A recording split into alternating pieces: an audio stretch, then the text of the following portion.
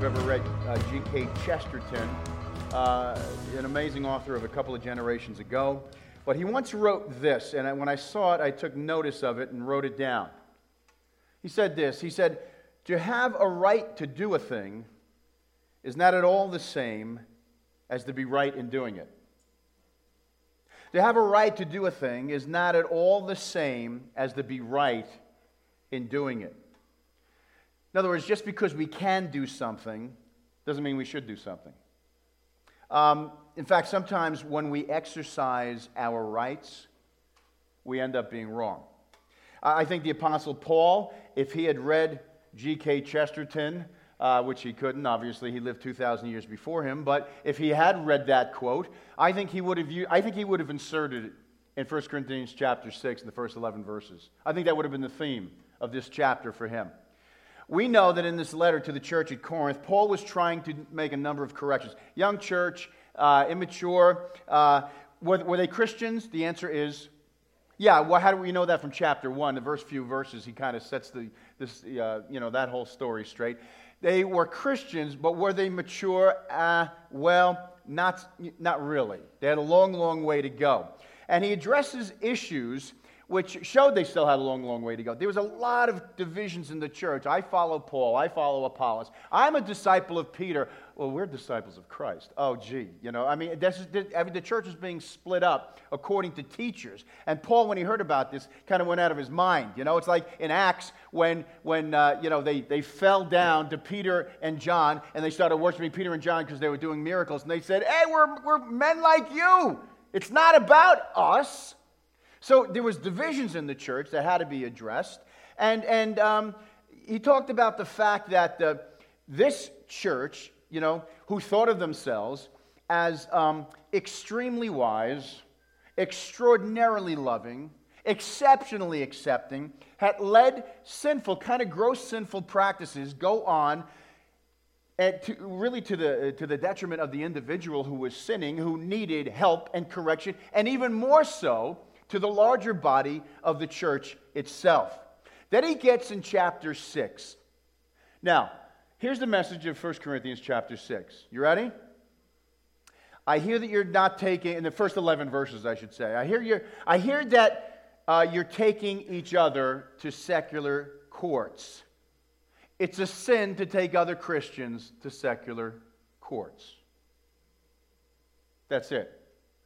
That's the message of the first 11 verses of 1 Corinthians chapter 6.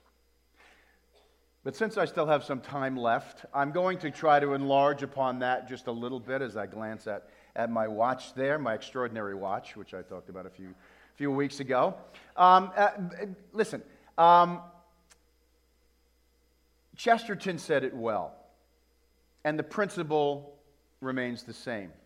To have a right to do a thing is not at all the same as to be right in doing it. Because sometimes when we insist on our rights, we end up being wrong.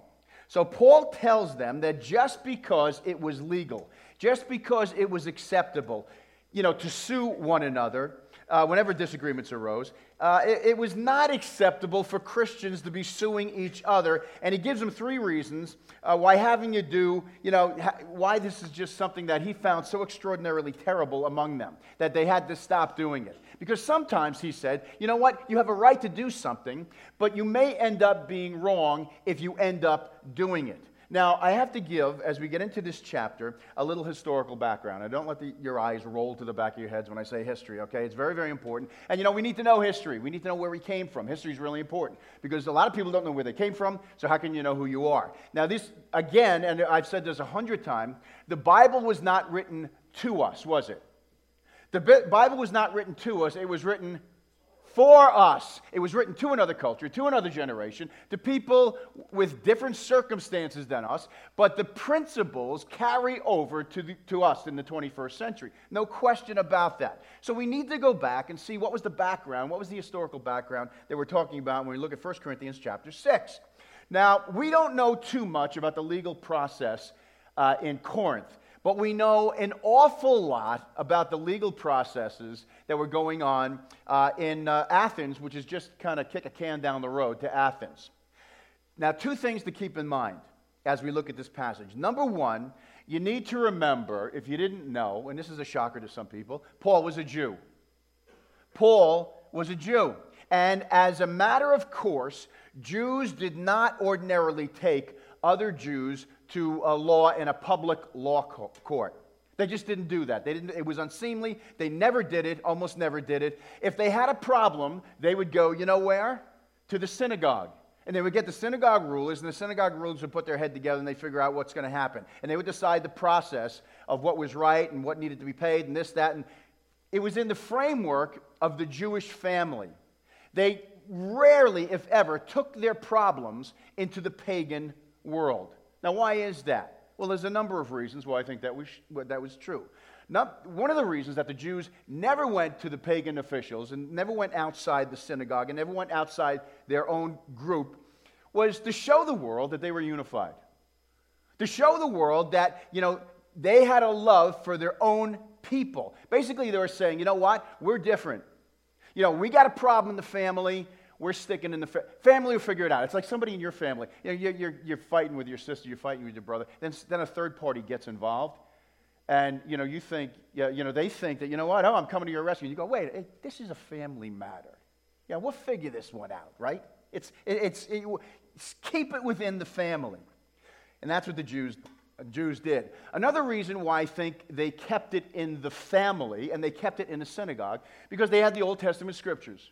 Because they had God's revelation, they had God's word, and basically they believed that God's word had every answer to every problem that would come up. Whether it was family problems, whether it was on the social level, or cultural, or even on an economic level. Now, the Old Testament is not a book of economics. You're not going to get macro, microeconomics in the Old Testament. But you are going to get ways that, the people of God will live. And if the people of God live in a certain way, guess what? Guess what is one of the things that will work out? Your finances. Somehow, when you have certain emphases, even as we're learning in Financial Peace University on Saturday mornings, those of us who were in the class, woo-woo, we're learning, that God has certain principles that if you follow, you're not going to be, staring at the ceiling at 3 o'clock in the morning 5 nights a week.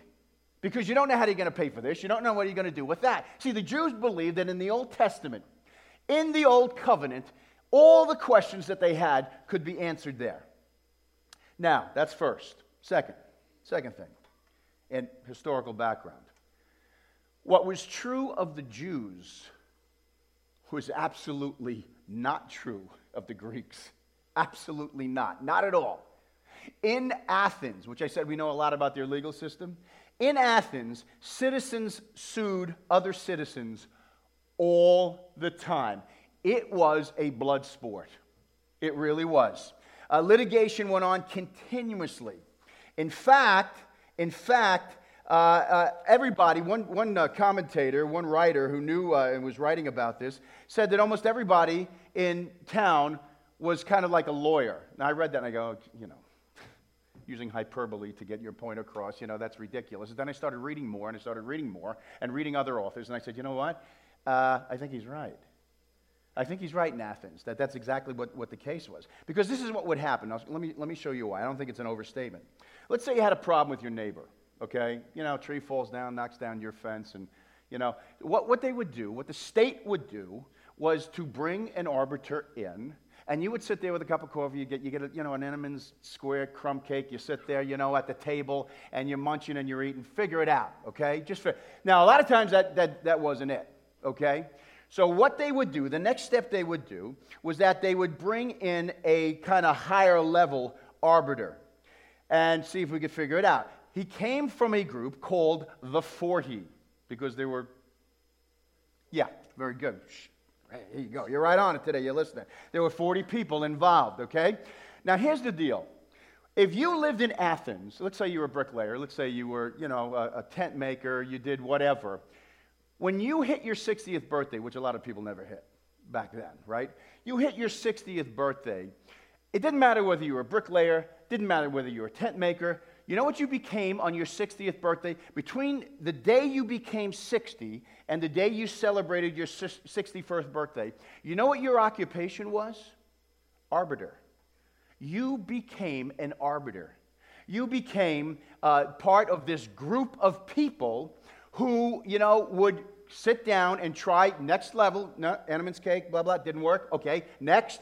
You would become part of that group to try to get people together. So you figure, you're going to be turned 60, you're like 56. You go, hey, I may, miracles, I may make 60. So they would start studying, and they'd start figuring out, I'm going to be an arbiter. I have a second, for a year, a hugely important, vocation. And so they would start studying. And so they knew the law. Now, what would happen if that didn't work? One, two. Third thing that would happen is that you would go to the multiple court system in Athens. And in small cases, they would have 201 people sitting on the jury. 201 people, hang on. You could have a jury in larger cases of between 1,000 and 6,000 people. How would you like to be part of that jury pool and trying to figure that one out, right? 6,000 people. So juries with big cases were big. They were involved. Everybody got into the act. Now, if you sat on one of those juries, you had to be 30 years old. And you couldn't say no, kind of like us, right? Unless, for the most part now they've closed the loopholes. 30 years old. So even when you become 26, you become 27, you become 28. Number one, you grew up in this litigious community. You understood law.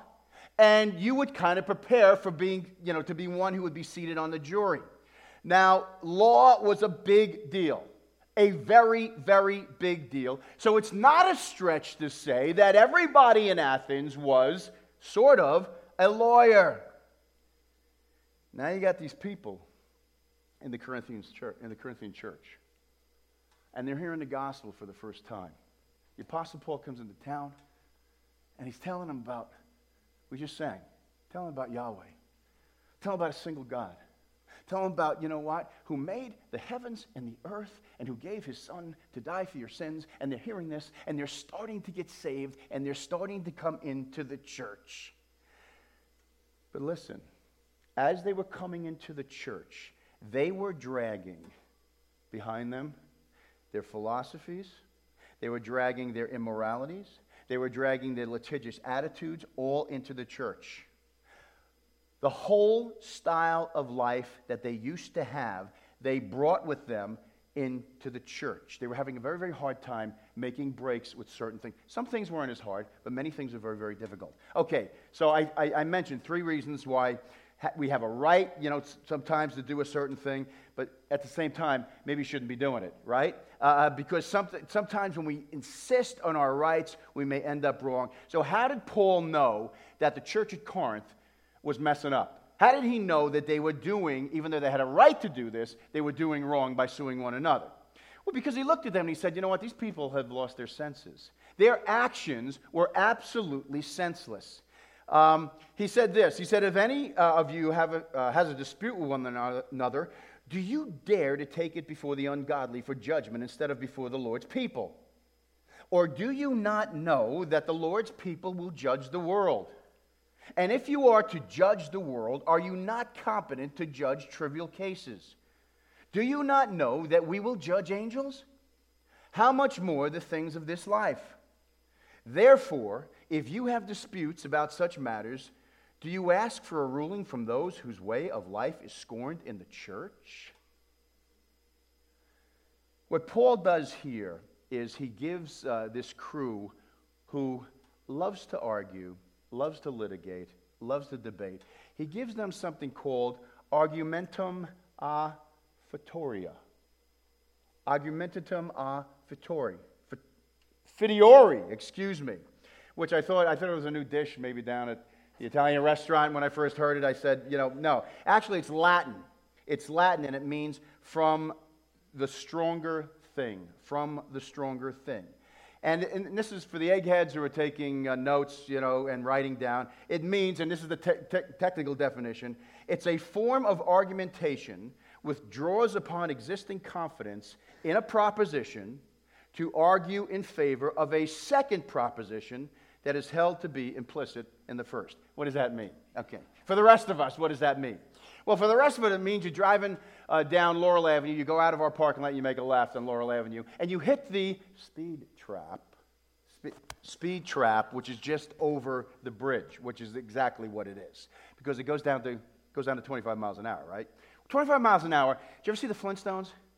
See, 25 miles an hour is like running with your car. If you could run with your feet, that's about how fast you could possibly go. It is, nobody drives 25 miles an hour. And I think they kind of know that. But anyway, so let's say you go over the bridge, and all of a sudden, you hit, it's 25 miles an hour, but you're going 35 miles an hour, you're going 10 miles over the speed limit.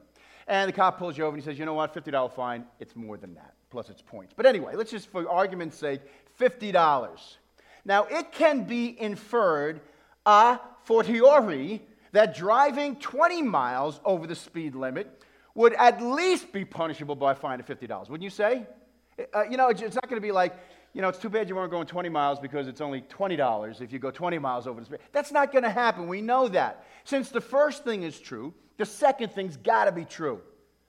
You get a test back. And it's kind of a low grade, and you're looking through it, and you find 5 points. 5 points that you should have gotten. And you go up to the teacher, and you're arguing back and forth, and basically the teacher says, you know what, you don't deserve the 5 points, and now if I was going to give to you, I'm not, because you're just being a jerk. And anyway, so you can infer a fortiori that the teacher will also refuse to raise the student's grade 10 points, wouldn't you?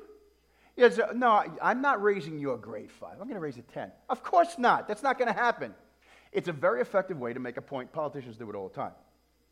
Now, Paul the Apostle argues from the greater to the lesser many times. He did it in Romans chapter 8. You remember in Romans chapter 8, he said this. He said, he who did not spare his own son, but gave him up for us all. Here it is. How will he not also with him graciously give all things? He came and gave us the greatest thing that he could give, his son, to die on a cross as a substitute and to take upon himself the wrath of God on the cross for our sins. We had no greater need, and he had no greater gift. So we come to him, we who are Christians, and we understand that, and we're saved by grace. But then we say, well, you know what? My wheels are starting to get a little shaky in my car, and I need some work. But you know what? God, I can't go to God's never going to provide something like that. And we go to God, and we go, God, could you please? I need transportation. I need to. And we think that God's going to go, well, give me a break. I'm not going to do that. I mean, I'll give you my son to die on the cross, but I'm certainly not going to give you wheels to get to work. See, Paul's saying that's so stupid. That's like ridiculous. If you accept the first thing, why would not you accept the second thing? That's what he's saying. He's arguing from the greater to the lesser. And what he's saying here is, you guys are taking each other to court. Great. Good move, guys. Not to make you feel bad or anything like that. But can't you see that anybody who does such a thing is a senseless person? That you've left your senses behind? Then he goes into his argument. Do you know, he says, that the Lord's people will judge the world? Do you realize that someday saints are going to judge the world? Listen to what the Bible teaches. This is a shock to some people. Sometimes I'm shocked that it's a shock. The Bible very clearly teaches that someday the Lord Jesus is coming back to earth. Second coming, we've all heard about that. Okay? He's going to set up his earthly kingdom, and the Bible promises that his people, the children of God, all throughout all the ages, are going to reign with Christ in his kingdom.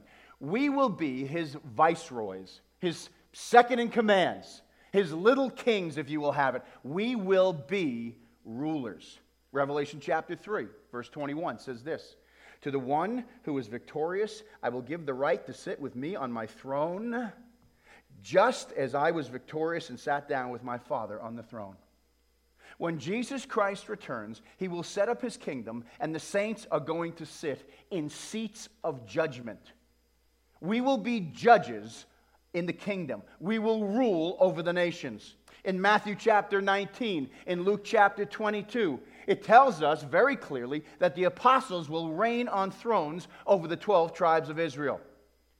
The apostles of Christ, they will be rulers, but it's not just them, it's us too. In Revelation chapter 2, verses 26 and 27, it says this, "And he that overcomes and keeps my works to the end, to him will I give power over the nations. And listen, he shall rule them with a rod of iron, as the vessels of a potter shall they be broken." Someday we are going to rule with Christ. We will be making decisions as Christ's co-regents. Now, Paul is saying, if we're going to do that, if you guys are going to be on the Supreme Court of Christ, ruling over the world, it seems pretty apparent to me that you should be able to handle local matters. See, that's the point here. We should be able to judge our own private matters. But that was not what was happening. Instead of doing, that in Corinth, they were taking every little minuscule thing to pagan courts and just exposing their bitterness, exposing their carnality, exposing their pride. Then he says this. He says, hang on, I got a better one. Ready? Verse 3. "Do you not know that we will judge angels? How much more the things of this life?" We're not going to get into it, okay? Angelology. We're not getting into it right now, but I'm going to just tell you this. There's two kinds of angels, the Scripture says. There's good angels, there's bad angels, evil and good. And 2 Peter chapter 2:4 says this. 2 Peter 2:4 says, "God did not spare angels when they sinned, but sent them to hell, putting them in chains of darkness to be held" for what? For judgment.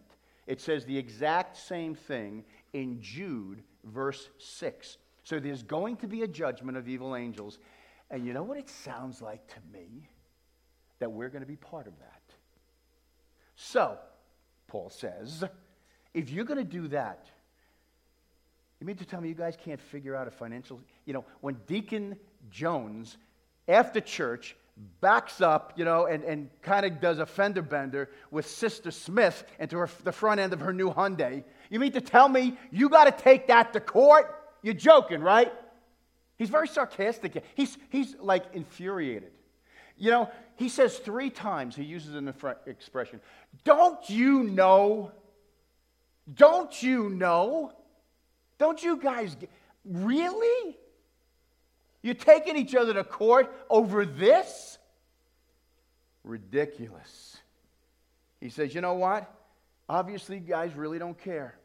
You don't care about what anybody else thinks. You don't care about what anyone else feels. You are determined to act in your own self-interest, regardless of the injuries that may even be done to other people. Folks, listen. Just because you have a right to do a thing, it is not at all the same as being right in doing it.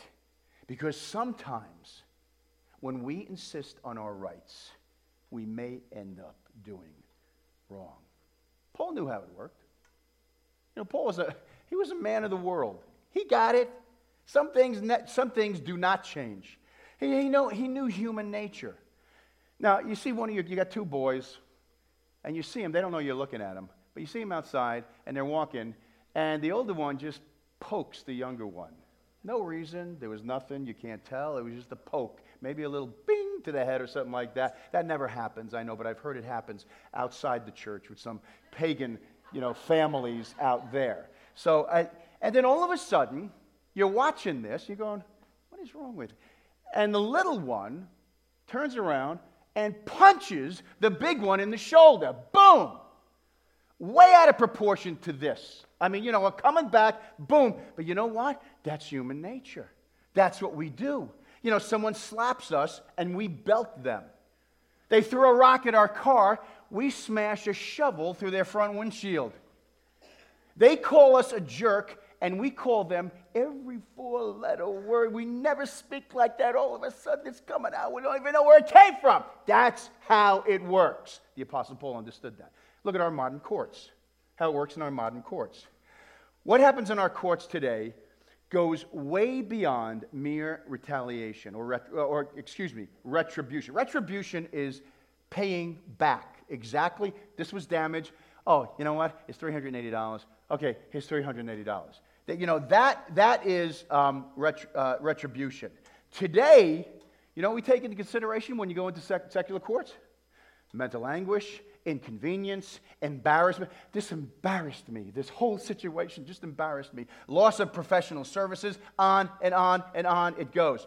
And after a while, I got to tell you, it all starts to sound as if there's a healthy dose of vindictiveness involved in a lot of this. Doesn't it?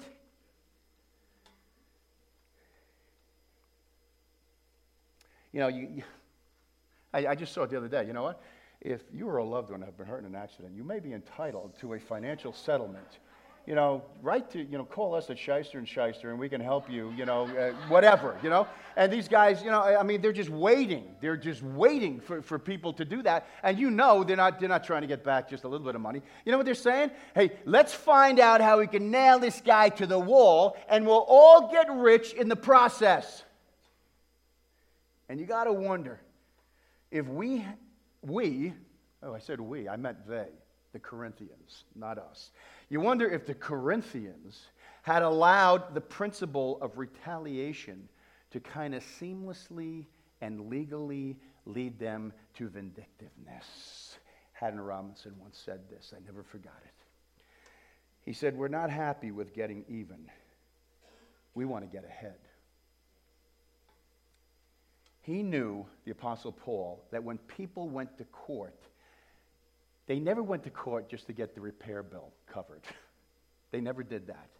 When secular people got involved and you started suing, you're suing for suffering and all these other things, and he knew it was going to go there. And he says in verse 4 this. Look what Paul says in verse 4. He said, therefore, if you have disputes about such matters, do you ask for a ruling from those whose way of life is scorned in the church? Now you look at that and you say, oh, gee. He's really coming down on the secular judges. What's he saying? That secular judges can't ever bring justice? That's not what he's saying. And he's really not coming down on secular judges. This was not a put down, per se, of secular courts. In fact, the Apostle Paul, we know that. Read through the book of Acts. He availed himself to the secular courts, didn't he, at times? He was very happy for Roman justice a couple of times we could read. He admired it. He honored the Roman law. But as one commentator said, he said this. He said, he is saying, the Apostle Paul, he is saying that human law, by its very nature, has to deal with trivial, superficial things, with actions, and not with urges and deep, hidden desires and motives. Why is that so? That was a brilliant insight. Why is that so brilliant, and why do we need to know that? Because our laws do not judge motivations. They don't. What do they judge? They judge action. But the people of God, who reportedly have the Spirit of God living in them, see, when they look at something, they go deeper. They think deeper. Paul's saying, if you are learning during the course of your life, presumably they had been learning, although we're not sure how much, if you have been learning how to go deeper than actions, how to understand what is going on at a deeper, psychological, spiritual level with individuals, and why people act the way they do, and what is wrong and what is right about those feelings and urges and desires within you, then surely, he says, you ought to be competent to judge simple cases that deal with actions of human beings among yourselves without taking them to a secular court. Gordon Fee wrote this. He said, a secular judge who does not understand the relationship of one Christian to another, who has no concept of the fatherhood of God and the family life of believers, who does not understand that we are members one of another, and who does not see our relationship to Christ, what our relationship to Christ is, therefore, not to be highly esteemed as a judge of matters should not be highly esteemed as a judge in matters concerning believers. See, that's exactly what Paul is saying. The secular judge, he doesn't get it. See, he doesn't get what we get. Yeah, that's not us looking down our nose. This is grace, grace, grace, grace, grace. God's Spirit teaches us. And we go deeper. We look deeper. Our concerns are different. We're not just concerned with what has happened. We're concerned as to why it happens and to address those things. Why would you take these cases, Paul says, before unsaved people and not before the saints, when the saints are the ones who know the Word of God, who have the Spirit of God living in them, who understand God's principles? The saints are the ones who are possessing the Spirit of God, and they can lead to a decision for you. Their actions, listen, on a whole bunch of levels, their actions just made no sense to Paul. They just were senseless. He said, whatever. I don't get it. But there was more. And man, I'll tell you, you read this next point, and Paul was really cut with this. He said, your actions are shameful. He said, they are shameful. I say this to shame you. Remember before, he said, chapter before, and I'm not doing this to shame you. He's like tiptoeing. Now he says, I want you to feel something with this. Because maybe if you feel shame, then you will take a step back and say, you know what? Maybe I've sinned. And then maybe you will repent. And then God will forgive, and then there'll be a different ending. See, he wants to shame them. I say this to shame you. Is it possible that there was nobody among you wise enough to judge a dispute between believers? Really? Verse 6. But instead, one brother takes another to court, and this in front of unbelievers. He said, you guys should be ashamed of yourself. You should be ashamed of yourselves. But you know what?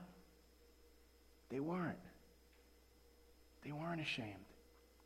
And you can almost hear the shocked tone of voice of the apostle coming across the pages. He cannot believe that these Corinthians will actually forsake the cause of Christ to this degree. Christians? Yeah, most of them were. But man, come on. Robert Cleaver Chapman. He was known as the Apostle of Love. He was a pastor, he was a teacher, he was in evangelism. He lived to be 99 years old, and he died in 1903. It was written, one person writing about him, he lived an amazing life. They wrote this about him. It said, he labored for 70 years in a small town in a remote corner of England. Yet, he became a living legend. As a young man, Winston Churchill was taken to visit him. Charles Spurgeon called him, quote, the saintliest man I ever knew. Robert Cleaver Chapman is important because of the life he lived. He once said, my business is to love others and not to seek that others shall love me. When they said that he would never make a great preacher, Chapman replied, there are many who preach Christ, but not so many who live Christ. My great aim will be to live Christ. John Nelson Darby said of Robert Chapman, he lives what I preach. Chapman once wrote this. He said, the titles given to the church in Scripture bespeak heavenly unity, such as the body, the vine, the temple of God, a holy nation, a chosen generation, a royal priesthood. Such words set forth the church of God as a witness for him in the world. But the names which have been invented by men are names of sects and declare our shame. Now, some have said that this Baptist preacher became anti-denominational as he got older. I am not. But you know what? They said he did. And it could be true. I'm not sure. Maybe that's where the shame stuff came in. But I wonder...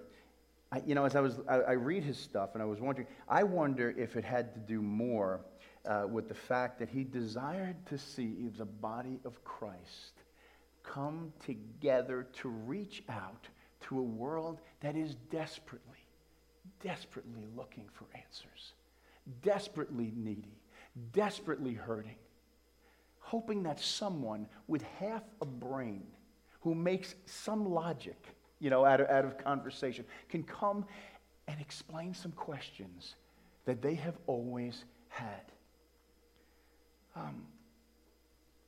I wonder if that's really what it was all about. If his concern was for the sake of the kingdom and for the people who walk around in our daily lives who just don't know. Some years ago, we changed the name of our church from the West Essex Baptist Church to, very good, there you go, not a trick question, the Crossing Church. And it was kind of a long process, and with names, it's like, it's really tough because there's emotional ties, and my uncle is the one who put in the form that we and it's like, oh, okay. It's like the reason why we could never throw anything out for years. It was like downstairs we had all this junk, and it was like, well, that belongs to Mrs. So-and-so's aunt, donated that. It's like, oh, okay. Anyway, so it's too much. It's more information. Let me get back. I digress. Anyway, we went from the West Essex Baptist Church to the Crossing Church. And you know what? It was so funny. I was looking for something yesterday, looking for something totally not, removed from this. But I came across a letter that I wrote to the congregation of the West Essex Baptist Church in preparation for that change. And this is what I wrote. I said, please pray that in the years to come, we as a local church will develop into a place where scores of people finally cross over to become sons of God. A place where Christ followers in large numbers will be willing to take a risk, walk over to where people are, grab them by the hand, and escort them toward the kingdom. A place where we, with increasing regularity, will partner with other local believers with like-minded faith to become a bridge to God for a world that does not know Him. On the surface, a name is a little thing, but maybe, just maybe, it is powerful enough to send a message to those outside the walls and inside that we are desperately interested in that which most interests God, people. And I got to tell you, I read that yesterday, and I didn't even remember writing it. I don't remember anything about it. But as I looked at it, I'm not ashamed to say I got a little teary-eyed. I honestly did. Because I think in some small measure, in the years since, in a very imperfect way, we have begun to do that to the glory of God. Now, there are times in our life when there are these specific, they come, they're gone, they're here 1 minute, they're gone the next. There are unique opportunities for the gospel, for God to use us to speak the gospel into hard, calloused hearts. I think in this section, the Apostle Paul is addressing times when, depending how the children of righteousness react to situations presented to them, they can be used as a catalyst to make people step back, think about what is truly important in their lives, and maybe plant some seeds into their life. The Apostle Paul in verse 7 said this. He said, to have lawsuits at all with one another is defeat for you. No matter who wins the lawsuit, you know who loses? Jesus. Jesus loses no matter who wins the lawsuit. The gospel's going to suffer. When Christians go to war with one another, it really doesn't make any difference who wins. Christ loses because there are people that are watching. There are judges and juries and people and talk and gossip. And you know what? When the gossip gets out that the believers are fighting in an aggressive way, I want to tell you something. The cause of Christ is hurt. There's a church that is up where my parents used to live, up by West Point. Just came to my mind this minute. That church, in the first 10 years that they lived up there, went through, I think, 3 splits. And I remember, and I wasn't living there at the time because I was grown, I was out, and I'm going, this church is doomed. They are, I don't, how I mean this, they're cursed. They will never rise. Folks, that was almost 30 years ago. That church today is tiny. I don't even know how they operate. They've had a series of pastors come through. You know what?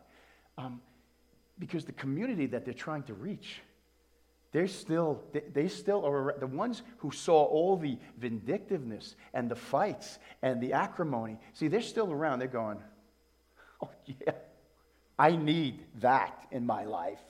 That's what I need. I need that God in my life. Are you kidding me? The Apostle Paul says, you've already lost. Because people look at this and they say, you are no better than us.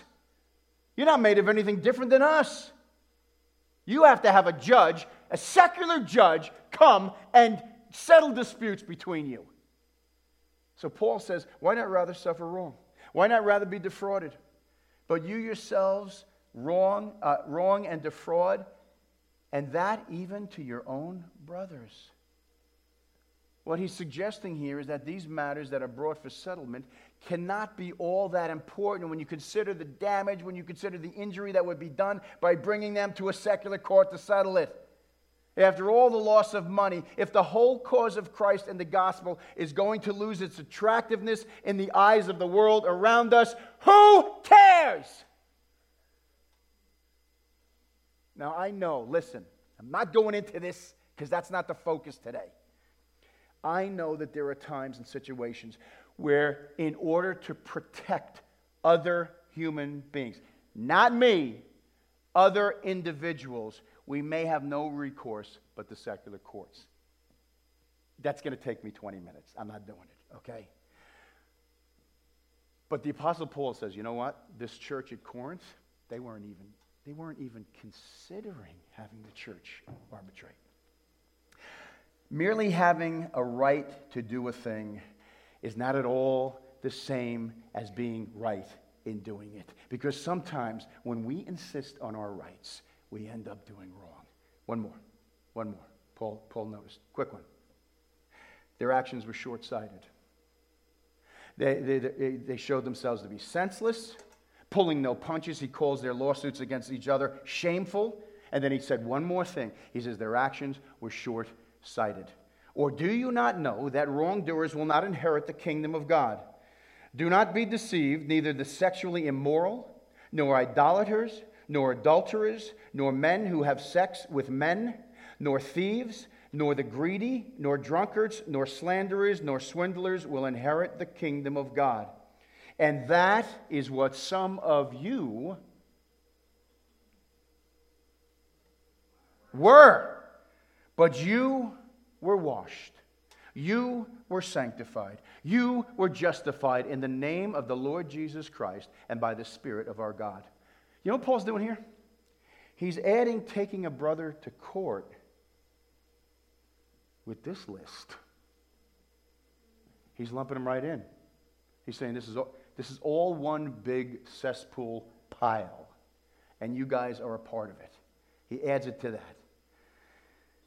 John said in 1 John, he said, He is the atoning sacrifice for our sins, and not only for ours, but also for the sins of the entire world. Folks, Jesus came to die because we were defenseless against the charges leveled against all of those charges.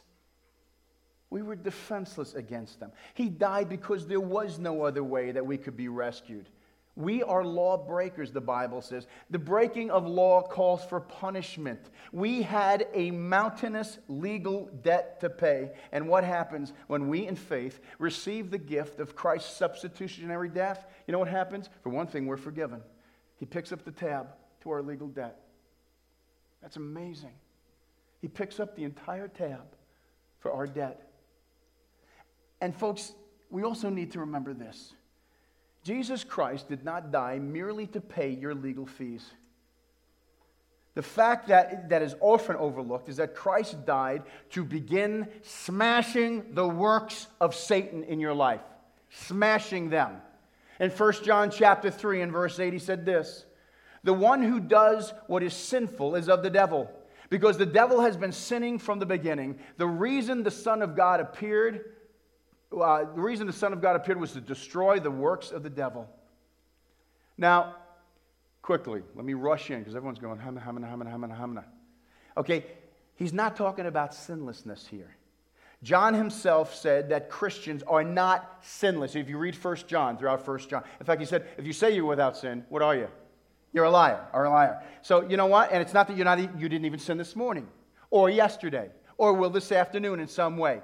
To fully understand what John is saying here, you got to understand the tense of the verb that he's using. In the Greek, a present tense verb always indicates continuous, repeated activity.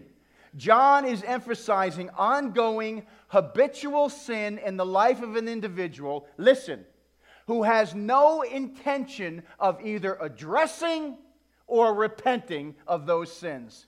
He said these sins should have no place in the life of a born-again believer. And you know what? That makes sense. That makes sense.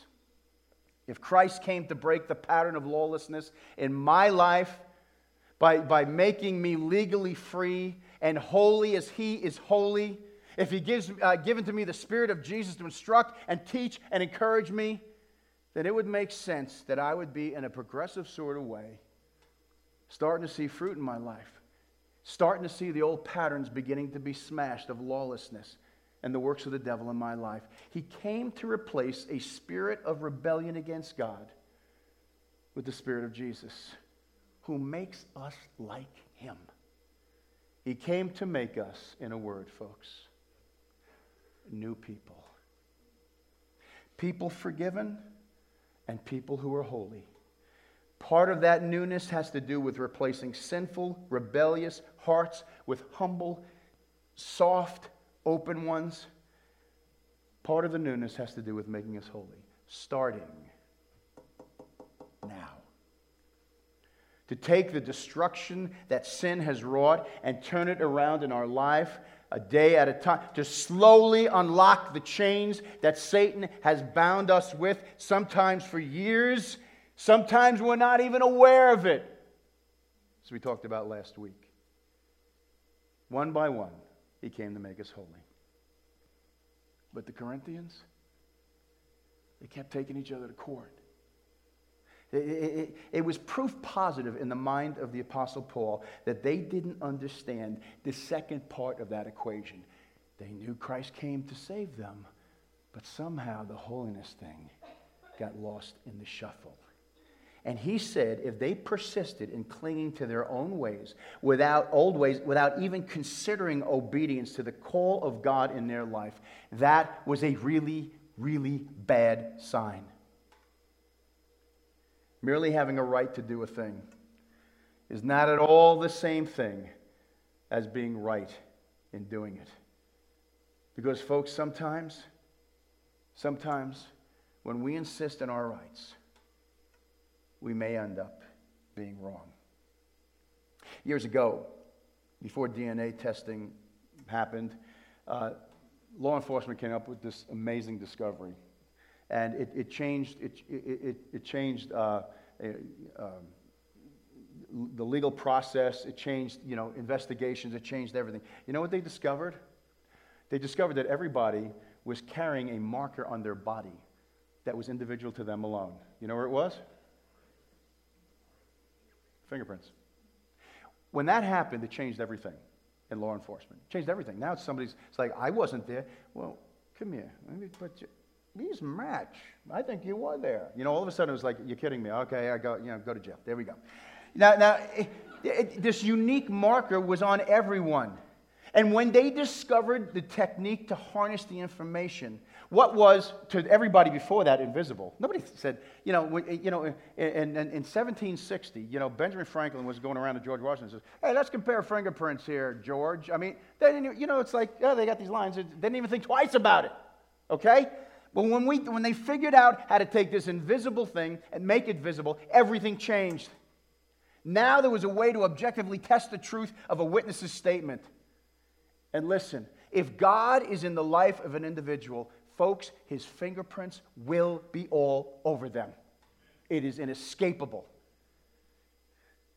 Someone rightly said this: I'm not what I ought or was made to be, but thank God, I'm not what I used to be, and by the grace of God, I'm not what I will one day be.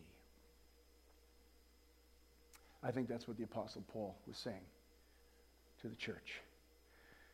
Merely having a right to do a thing is not at all the same thing as being right and doing it. Because sometimes when we insist on our rights, we end up being wrong. Jesus Christ, the Bible says, gave up all his rights and his power to become a servant of all. To die for you and to die for me. To save us and to make us holy. And everyone who follows him will believe that and will pursue that and will be in increasing measure obedient